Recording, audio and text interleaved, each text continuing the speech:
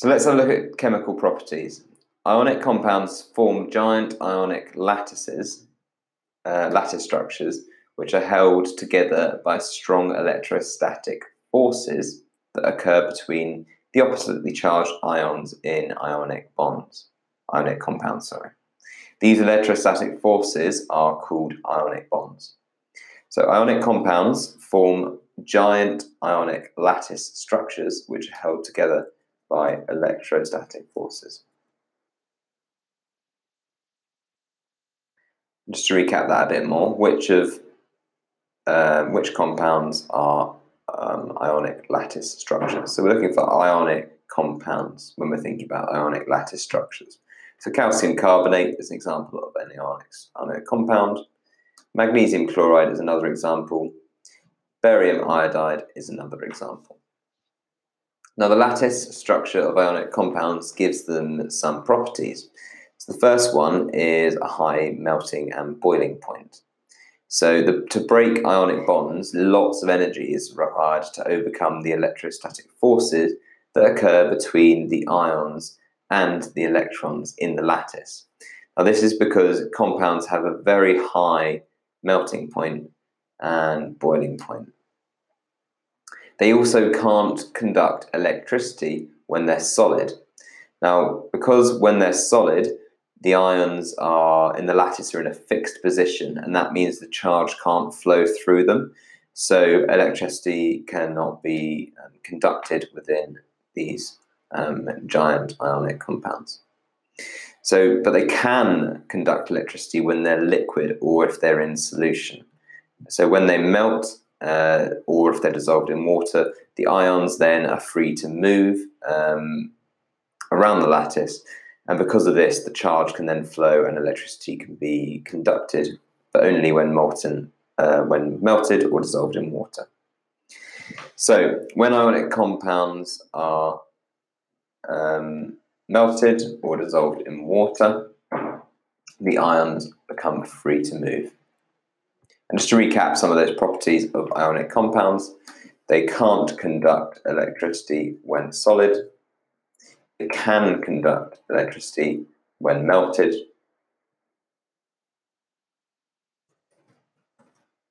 And the high melting and boiling points are created by the strong electrostatic forces between the ions.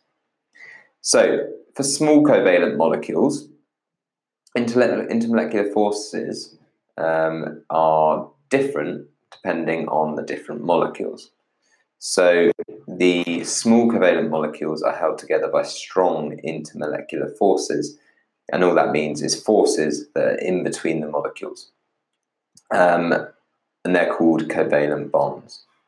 Lots of small covalent bonds can be held together by intermolecular forces, and these intermolecular forces are weak and easy to break, and that means small covalent molecules have low melting and boiling points, and they're often liquids or gases at room temperature.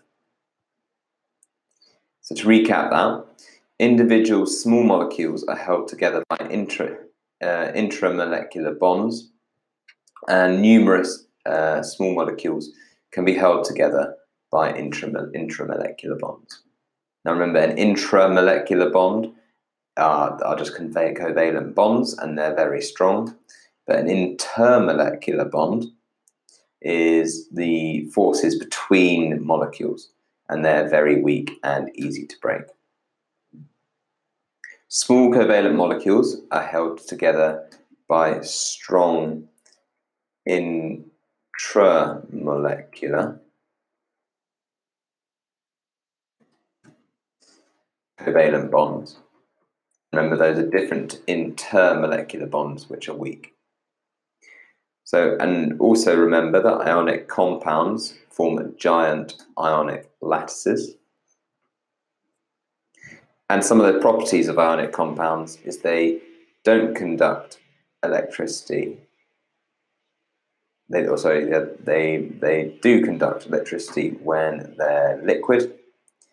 They do not conduct electricity when they're solid, and they've got high melting and boiling points. Now, if you've got small molecules, the molecules between, the forces between the atoms in the molecule are covalent bonds, the intramolecular bonds, and the forces that hold together different small molecules are the intramolecular bonds, or intramolecular forces. Why are covalent molecules liquids or gases at room temperature? So when small molecules melt or boil, it's the weak intermolecular forces that break. Since these intermolecular forces are weak and break easily, simple covalent molecules have very low melting and boiling points.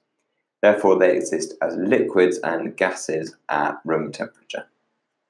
If you found this episode useful, you will find more episodes by searching for our new podcast channels. Search Revise GCSE and your subject for more podcasts to help you with your revision.